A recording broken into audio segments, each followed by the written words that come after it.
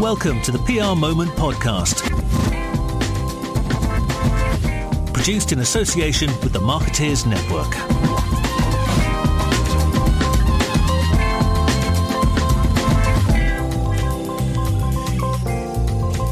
Welcome to the PR Moment podcast. Just a couple of quick plugs.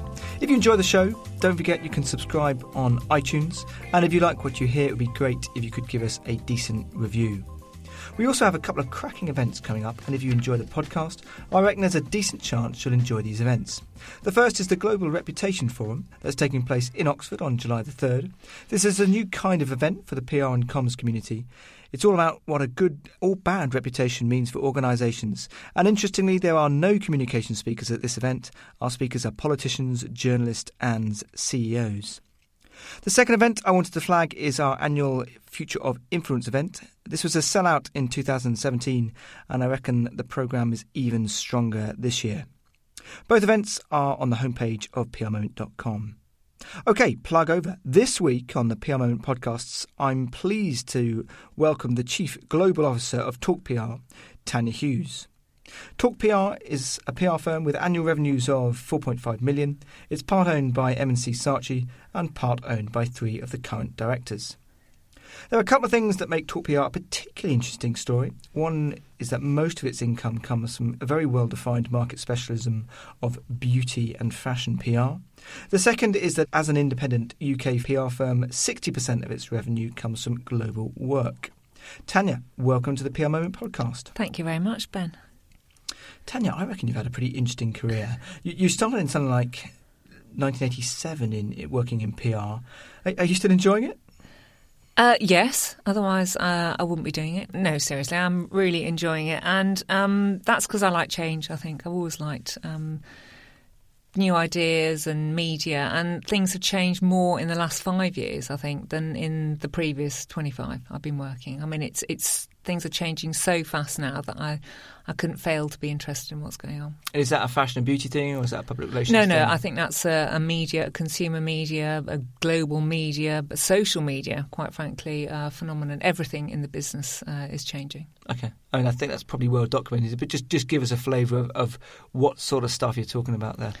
Well, I think our job's much more complex than it used to be. Yeah. It used to be very straightforwardly about earned media, about editorial. The classic, news, print, broadcast, radio, etc. But of course, there's a whole world of social media, not just for clients' own platforms, but the world of influencer, digital influencers, and how that has changed. How communication is done. So you can't just talk to 10 titles and tick jobs done. It's much, much more complex than that now. And the complexities of planning and activation that come around. Yeah, and also, frankly, understanding where the value and the kind of engagement comes from. I mean, there's a lot of data flying around, and sometimes you can be blinded by the data, and occasionally, and in fact, we're finding this now, that editorial is... It's not so much king again, but I think the importance of it and the resonance of it is being recognised again to lift impact out of the sort of the morass of social media. Is that because there's a sort of virtuous circle between influencers and editorial, or is that something? There's that, but then I think there's also an authority challenge at the moment, because I think there's so much noise going on in social media that it's very hard to distinguish between what is, just sort of flash in the pan and what actually has some depth to it. OK, we'll come on to that a bit later on in the show.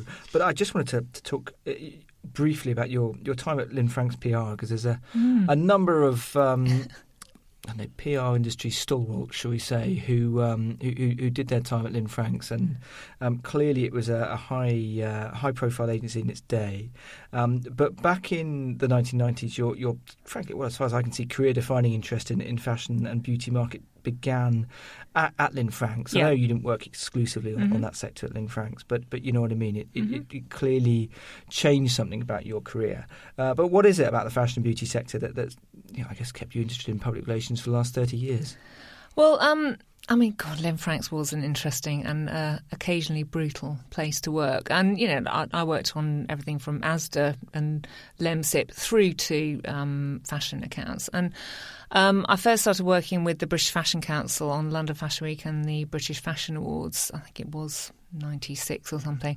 Introduced our first Procter & Gamble brand at the time that we worked on, a very serious company to work with for a company like Lynn Franks, which seemed to be very, radical and culture-led and, cool. We landed Procter & Gamble's Vidal Sassoon brand because of our connection to Fashion Week, and they were the first commercial sponsor of London Fashion Week, and, kind of the rest is history in terms of how fashion and non-fashion brands now work around the world.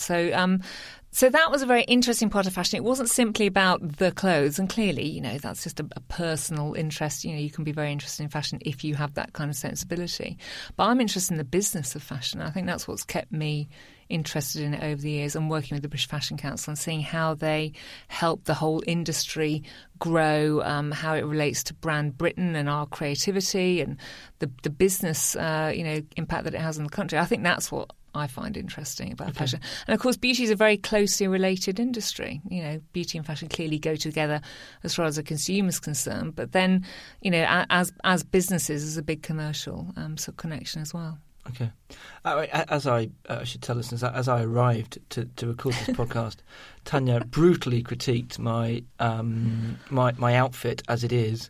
And I said it was sort of more appropriate for the building site. You look like a builder. Thank you. Today. Well done, Ben. What is just led me towards what the business of fashion is what I mean. Yes. So it's clear what I meant to illustrate was it's clearly something I don't get. But just give us a snippet onto what is that, an insight into that business of fashion. Well, for a start, fashion employs an awful lot of people in this country. It's a huge employer, particularly women, actually, and I'm sure you'll realise a lot of that's in retail. But as an industry, it's bigger than the car industry in this country. I mean, it is a hugely important contributor to the bottom line of Great Britain. But it's also, I think, part of our kind of cultural expression. We're really, really good at fashion in the UK, partly because we've got at one end a sort of Shoreditch cool, almost kind of punk element of fashion, but then you've got Savile Row, and then you've got the sort of more traditional tailoring and more conservative end of fashion as well. So we've got the whole lot. And we are really, really good at it. Okay, so as a public relations firm working that market, it's a big opportunity, I guess. Okay, you met your current business partner Jane Boardman during your time at the Communication Group. Yeah. I just think it's pretty cool that all right, on and off has been the case with that, but you've worked together for almost 30 years. That's quite a relationship the two of you must have. Well, it hasn't been a continuous 30 years. I mean, we're serially monogamous with each other, but we have had little breaks. But that almost makes, because you've sorted, you've split up, and then sort each other out. Exactly. Again. So that's true. No, that's true. Even better or worse, depending on how you look at it. But and we're still together now. Oh God, what's the base of that? Sense of humour, and also actually just knowing that it's only work. It's only work. It's not, and we're not brain surgeons. It's only work, and ultimately the relationship and the friendship is more important than anything. But there's lots of business partners who fall out, aren't there? And most marriages definitely don't last that long. So there must be something. Keeping on the business thing, because so many partners start in business, and then it doesn't quite work. People just grow apart or have different. They want to take the business in different ways or whatever else. But clearly, you two have something that works, and I'm just intrigued. Maybe you can't define it, but there must be something there. I think it comes back to agreeing at the outset of any given venture, and this latest one has lasted 8, nearly 9 years. Is being really honest up front about what you want out of it. Okay. And accepting that might be slightly different things between you, but just, setting down the kind of the parameters of how that's going to work. So there's no point agreeing to do something if you don't fundamentally want to do it, and you've got to be really, really honest up front about what that is. But I guess on this occasion you haven't changed your mind, but people do change their minds on that.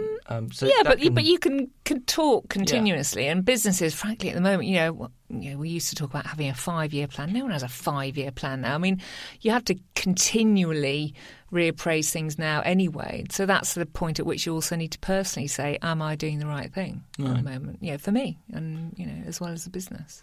And I guess the benefit of you two have, but prior to talk, you'd worked together and knew each other really well. Cause, intriguingly, quite often people set up a business not necessarily knowing each other that well. So there's a whole area of risk there, isn't there? That you're building a complicated relationship with somebody who you don't know as well as you might. Well, that's true, but then also being good friends, there's a risk that, as you said, the business could then ruin the friendship. So, it can't, it sort of works both ways. And of course, I've, met other, I haven't only worked with Jane all my life. I've met lots of other people, through business who then have become great friends. And so,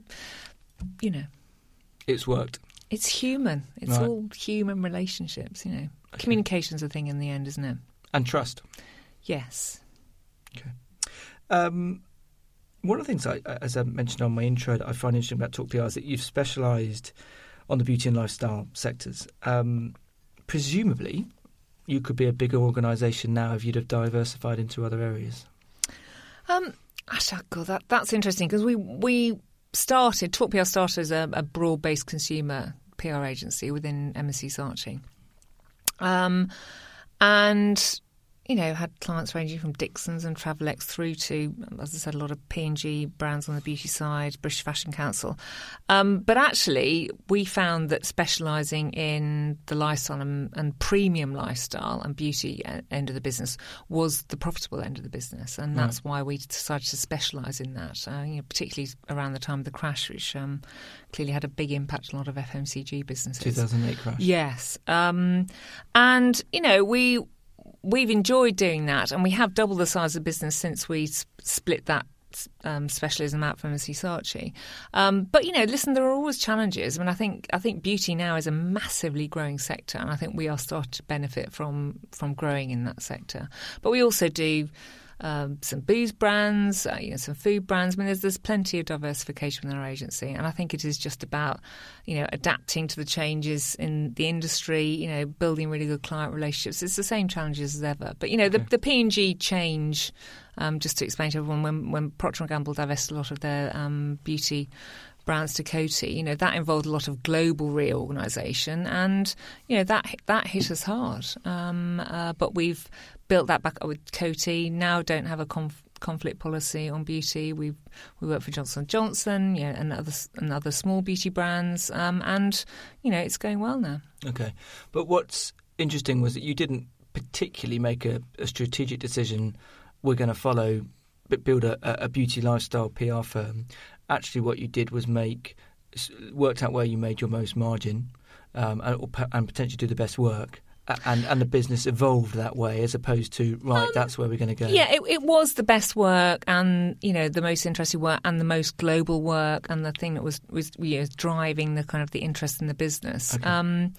But that was going to be anchored in beauty because that was a specialism, and there's no doubt about that, because of all the Procter & Gamble work and that connection back to fashion. But it's premium lifestyle, and that can translate across. That sensibility can translate across, as I said, drinks brands, food brands, cars, etc. Okay. Just talk to me a little bit about how Talk PR came about, because it's quite an interesting story about how it came about and its current ownership structure. It's quite rare. I'm not saying it's right, not saying it's wrong. But Talk PR the genesis of it came from a leap from M&C Saatchi. Just talk me how. Well, M&C Saatchi, Talk PR was set up within M&C Saatchi by Jane. She was at Ketchum. This is when we were on one of our breaks. I was at the time MD of M&C Saatchi Sponsorship, which is a sports sponsorship agency. I did that for 7 years. That was fun. Lots of Formula One and other sports and a bit of arts as well. Jane set up Talk PR as the consumer PR arm of M&C Saatchi, which went very well, and I joined her a couple of years in. And it was a few years after that the split came. So it was 2011. No, not 2011. What am I saying? 2009, wasn't it? Was that? Yes.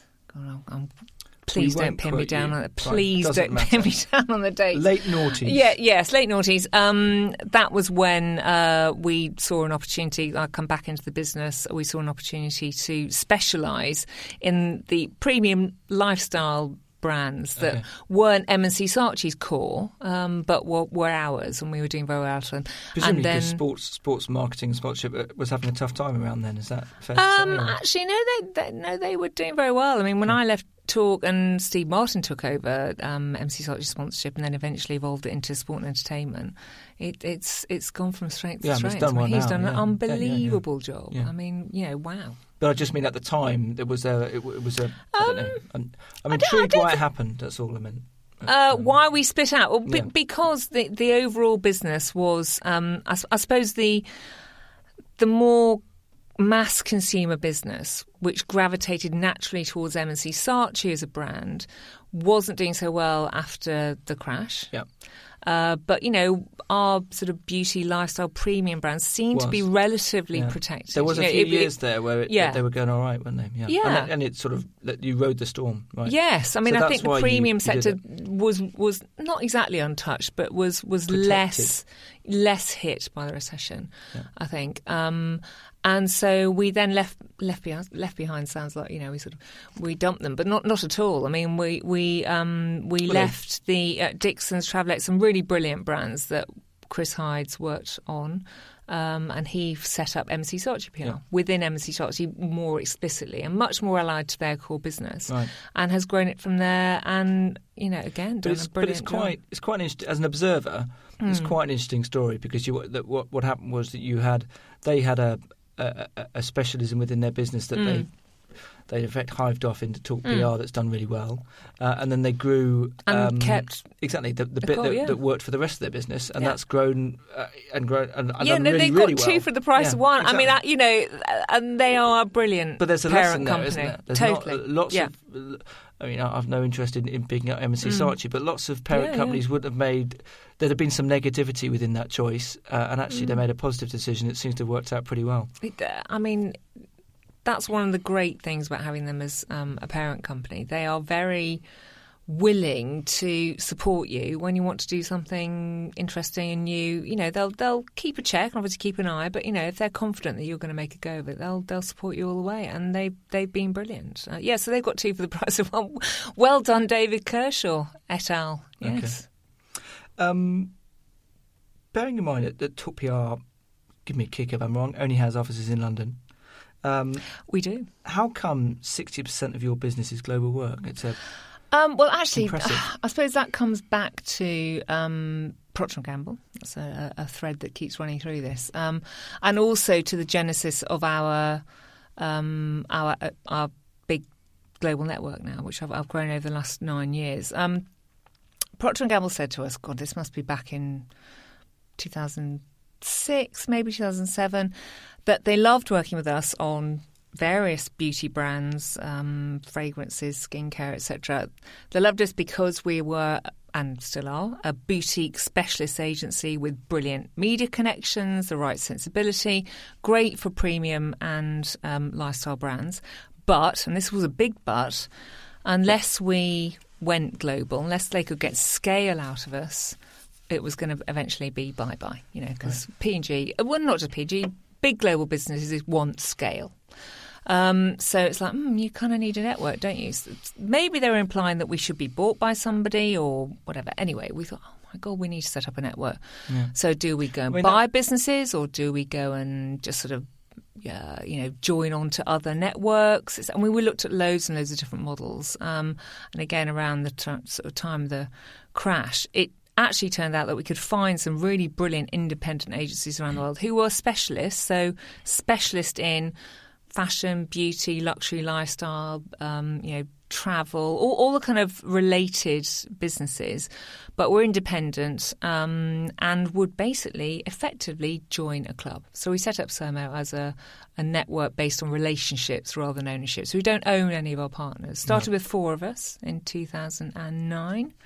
And there's now 18 partners around the world. So since you've launched, has that 60% of your business been global work that has basically happened since you launched the independent agency club that is Sermo? Actually, that's I suppose in a sense it's happened in parallel. We started doing a little bit of global work for P&G, and by global work I mean pre-Sermo.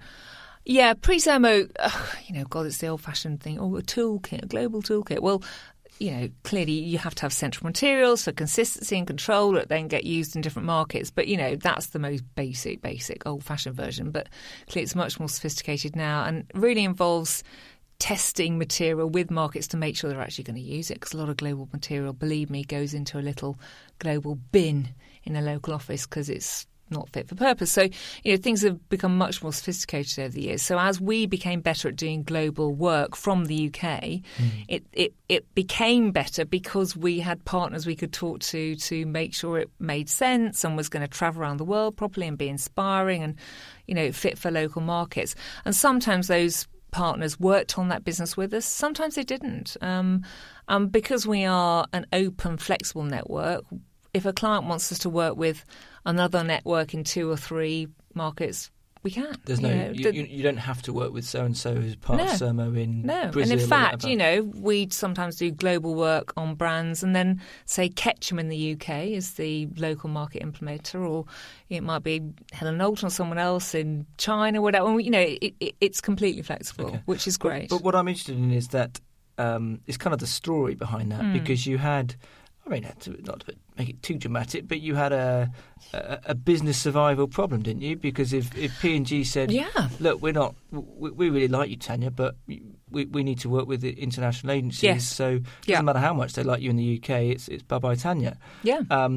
So you launched Surmo in a moment of crisis or potential crisis. Well, we anticipated a business need. Right. We anticipated a business need before any kind of crisis. That's what I'm trying to work out as a timescale, because how much of your so you're doing a bit globally, then you saw this coming down the road, launched Surmo, and then you've done more since. Yes, revenue-wise. Absolutely. Okay. And I think we wouldn't have been able to build up so much of our global business or had the credibility to do it if we didn't have that global sensibility. It's not necessarily actually for clients about actual capability on the ground, because often a lot of them do have either local resources or, as I said, existing agency relationships, but it's just about trust that we really do know what's going on around the world, and particularly in the lifestyle, and I keep coming back to these words, lifestyle premium sectors, that sensibility is really important. And there are lots and lots of really big market differences, and you can't assume, they're all going to kind of be the same. Even though, of course, the test for all global campaigns is consistency, because you have to make sure the brand message is the same. But, that there are going to be market differences. Okay. Just testing on that a little bit is global's always a funny old word when it comes to public, because if we were to have a debate, are there actually any global PR campaigns? That would be an interesting one to have. Exactly. So when we say global, what do we talk? How many? It's multi-region, but what does that mean? Multi-region. We define a global campaign as going across more than 4 markets. National markets or So we do some global work for a luxury property company, and we do that in London, Hong Kong, China, and Dubai. So that is a global piece of business, but it's not clearly total global. Of course it isn't. Yeah. But it means that you're managing multiple markets. Sure. Yeah. But of course, a global campaign can go across 30 or even 40 markets. Yeah. But not that many. Or maybe they do these. Maybe with digital and social, everything's global. I don't. We could be. There's another podcast there. Yeah, of course, of course. Now, I'm a bit of a cynic on these sort of independent agency clubs, because and I can see that they can work and they obviously do work. So I'm not for a moment suggesting that they never work. But it's when I empathise with a potential international buyer of public relations or marketing, whatever. It seems to me, and I'm delighted to be proved wrong, that I would be more likely to buy in the concept of a wholly owned public relations, global multi-sector, whatever business that I can then trust or believe is going to roll out my campaign globally more effectively than a bunch of independents. But you presumably disagree with me. Well, I disagree for 2 reasons. One is particularly in our sector, our specialism, there's no global network that would have that specialism in every market. I mean, it's just simply not credible, right. Well, just a quick why? Because they wouldn't have that breadth of capability. So, for instance, if the majority of their work or profit clients, our corporate clients or, healthcare clients or whatever, they're not going to suddenly have a really, really brilliant lifestyle team that can handle a premium whiskey in Poland if 90% of their business is healthcare. It's just not going to happen. So it is about specialism. So that's the first thing. So just knowing that you have the right credentials for the job. But, clearly that only applies to certain global companies that want that. Yeah. But the second thing is, all businesses are based on humans, and there is no massive global network in the world that does not have pockets of brilliant and crap. It doesn't matter what your systems are, what the consistency is, what the reporting structures are. Some agencies within a network will just be better than others. So it's exactly the same. The world is relative. Yeah, the world is relative. And I suppose the great thing about having, a relatively small but, we think perfectly formed network is that it's highly selected, highly specialist. And even though we don't all have, the same logo and the same spreadsheets and all the rest of it, we know from the clients that we share and the trust that we have in each other and the fact that we see the whites of each other's eyes at least once, often twice a year at a conference, where we're actually sharing business problems and being really transparent with each other about what we're good at and what we're not, and learning from each other, then we really do trust each other, and therefore we trust that clients can. And in the end, there is a SPOC, a single point of contact, a troubleshooter, and this is the same with the big networks as well, someone you can go to as a client and say, this isn't working, sort it out. And that applies to us as much as it would to any network. And that's me, by the way. So why so one of the key things the reasons it's worked is because you've gone for a specialist niche, if you like. Yeah. In many ways, if you were building a non-sector focused club, that would be harder to add value. And frankly, almost impossible now, given that either all the big agencies have pretty well bought everyone in most markets that are generalists. Right. Most countries are full of either really, really small specialist agencies or ones that are now parts of networks. And I think there isn't necessarily an easy way to do that now. Okay. So, how successful has Surmo been? I mean, if you put all of you together, it's a big group now, isn't it? It's a big old beast. What's the combined fee income then? Oh God, it must be. It's over 40 million. It's over 40 million, yeah. I think it was about 42 at the last count. Yeah. 500 people around the world. That's quite a lot. That is. And also, when I was looking that up, I checked that twice. The figures better than I do. I was like, blimey, that's more than I thought it was going to be by a long shot. Yeah. And I know that might sound mildly patronising. I really don't mean it like does that, a bit, actually. Yeah.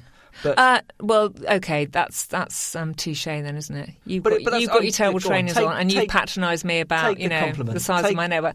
Thank you very much, and I'm really proud of it. And I think part of the reason for joining the network, for new partners is, and in fact for the original partners as well, is we are small and perfectly formed as individual agencies, and the network is relatively small, say compared to WPP or whatever. But we all really love being part of something bigger. Right. It's really nice to say I'm part of a network of 500 people. These are people I can pick the phone up to. They can help. They have got some knowledge. They have got some insight. And presumably, all of us, at some point in our careers, kind of like the idea about working across international work, don't we? So it kind of opens a door there as well, doesn't it? You can start feeling you're part of something bigger. Absolutely, and that's a really good point in terms of talent. Getting good people. I think that's a real USP for Talk PR in London, that we have this global network, because there is that shiny thing of potential, travel and interesting work around the world. A lot of the people in our company go to, global launch events for Adidas by Stella McCartney or, Gucci fragrances, and that's really interesting. Yeah. And they then hook up with our relative partners around the world, and some of our partners send people to do, kind of job swap here for a couple of weeks. We've done that quite often. So it works on a sort of knowledge and and talent acquisition, talent retention. If you can join a medium-sized company in London but be part of something bigger, that's a great thing. Okay. One of the things that I wanted to touch on is it's not a sector. Well, we do an event, as I mentioned on my intro, on future of influence, and some of the best case studies we've got within that. In terms of working with influencers, exactly. Yes. Almost to the extent where I had to say no more case studies from beauty and lifestyle, if you like. Yeah. But clearly, it is a sector that is I don't know, probably ahead of the curve compared to most other sectors on that influence engagement patterns and new thinking. Well, it's not really new anymore. Well, thank you very much, Instagram. I have to say for that. That wasn't the case when Twitter was the first social media. Okay. Well, not the first, but Instagram was something that Instagram changed everything. Yeah, I mean, beauty was very innovative, actually, as was fashion in blogging originally. We used to talk about bloggers a lot. Right. Lots of very, very good beauty blogs. And in fact, Sermo, the network, we've done an index of influencers for the last 4 years around the world. So it's almost like our kind of list of our best and favourite and most interesting influencers. But the first one we did 4 years ago was called a blogger index because it was blogging platforms. They were the main communication platforms. But very, very quickly that turns into Instagram and YouTube, obviously. Now. So bloggers...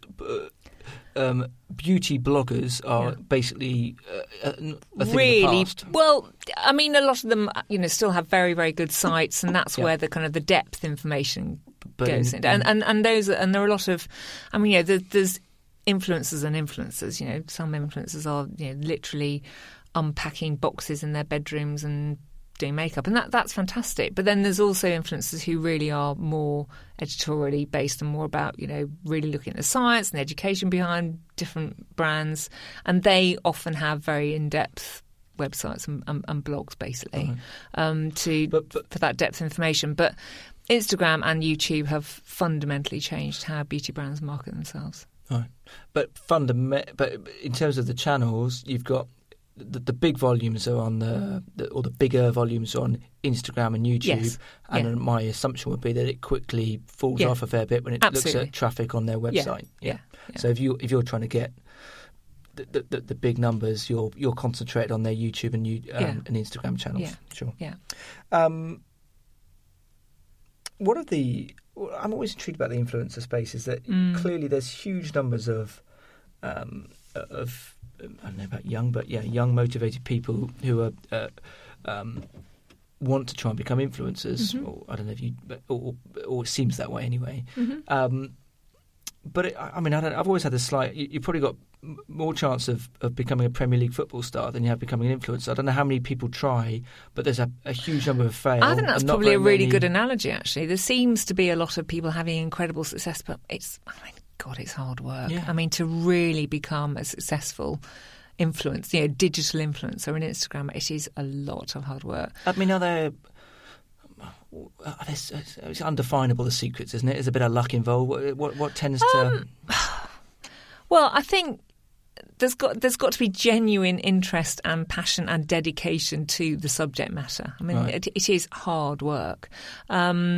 And I think the guys, or the women and men, although clearly in the beauty space it is dominated by women, it takes a long time to build up a following, and they really do see it as a job and make it their work. But presumably it's a job that in the early stages anyway doesn't pay very well. No. And you never know whether it is going to pay very well. True. You hope and pray and cross your fingers. That's why, along with a lot of Gen Zs, millennials now, they haven't got one job, they've got 2-3 jobs. So, originally, it starts as, I don't mean a hobby, but, as one of their strands. And then if it goes well, it flies. And then if it doesn't, they go and do something else. You've got to be much more kind of flexible and, willing to change your focus these days. No one's just going to have one job. No. But on the other end of that, how many...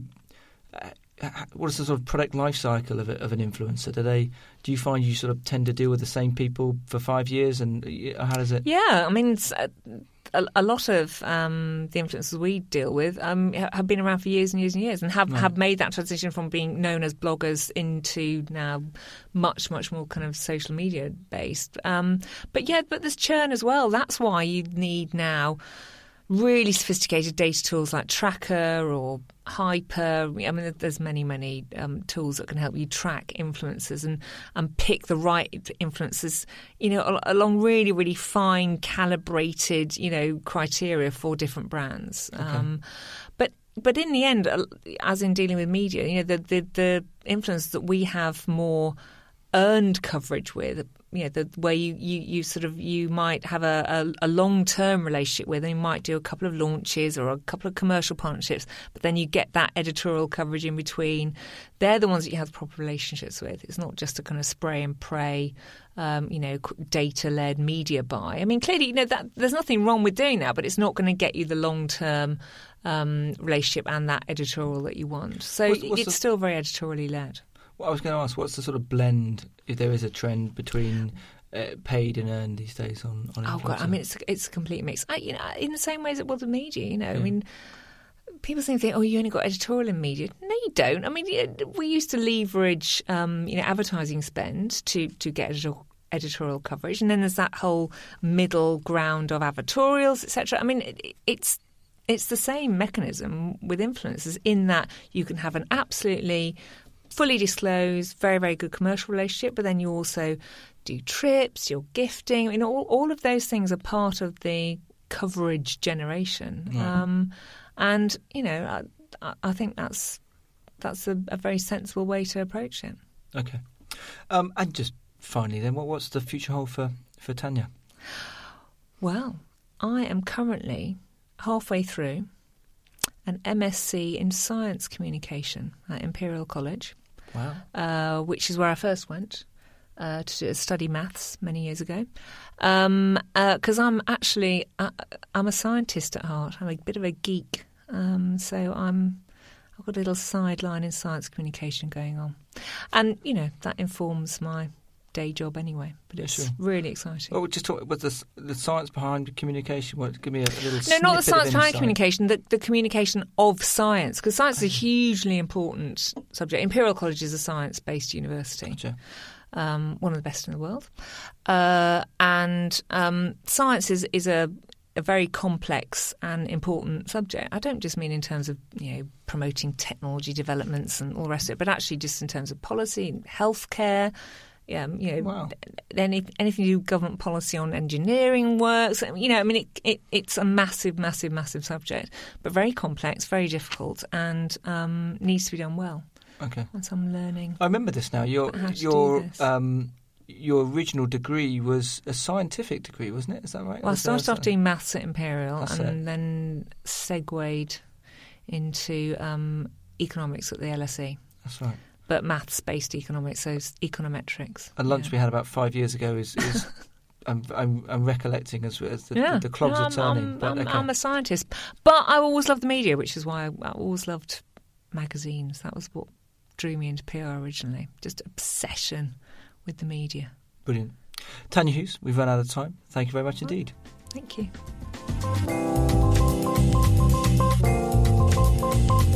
Thanks for listening to the PR Moment podcast, produced in association with the Marketeers Network.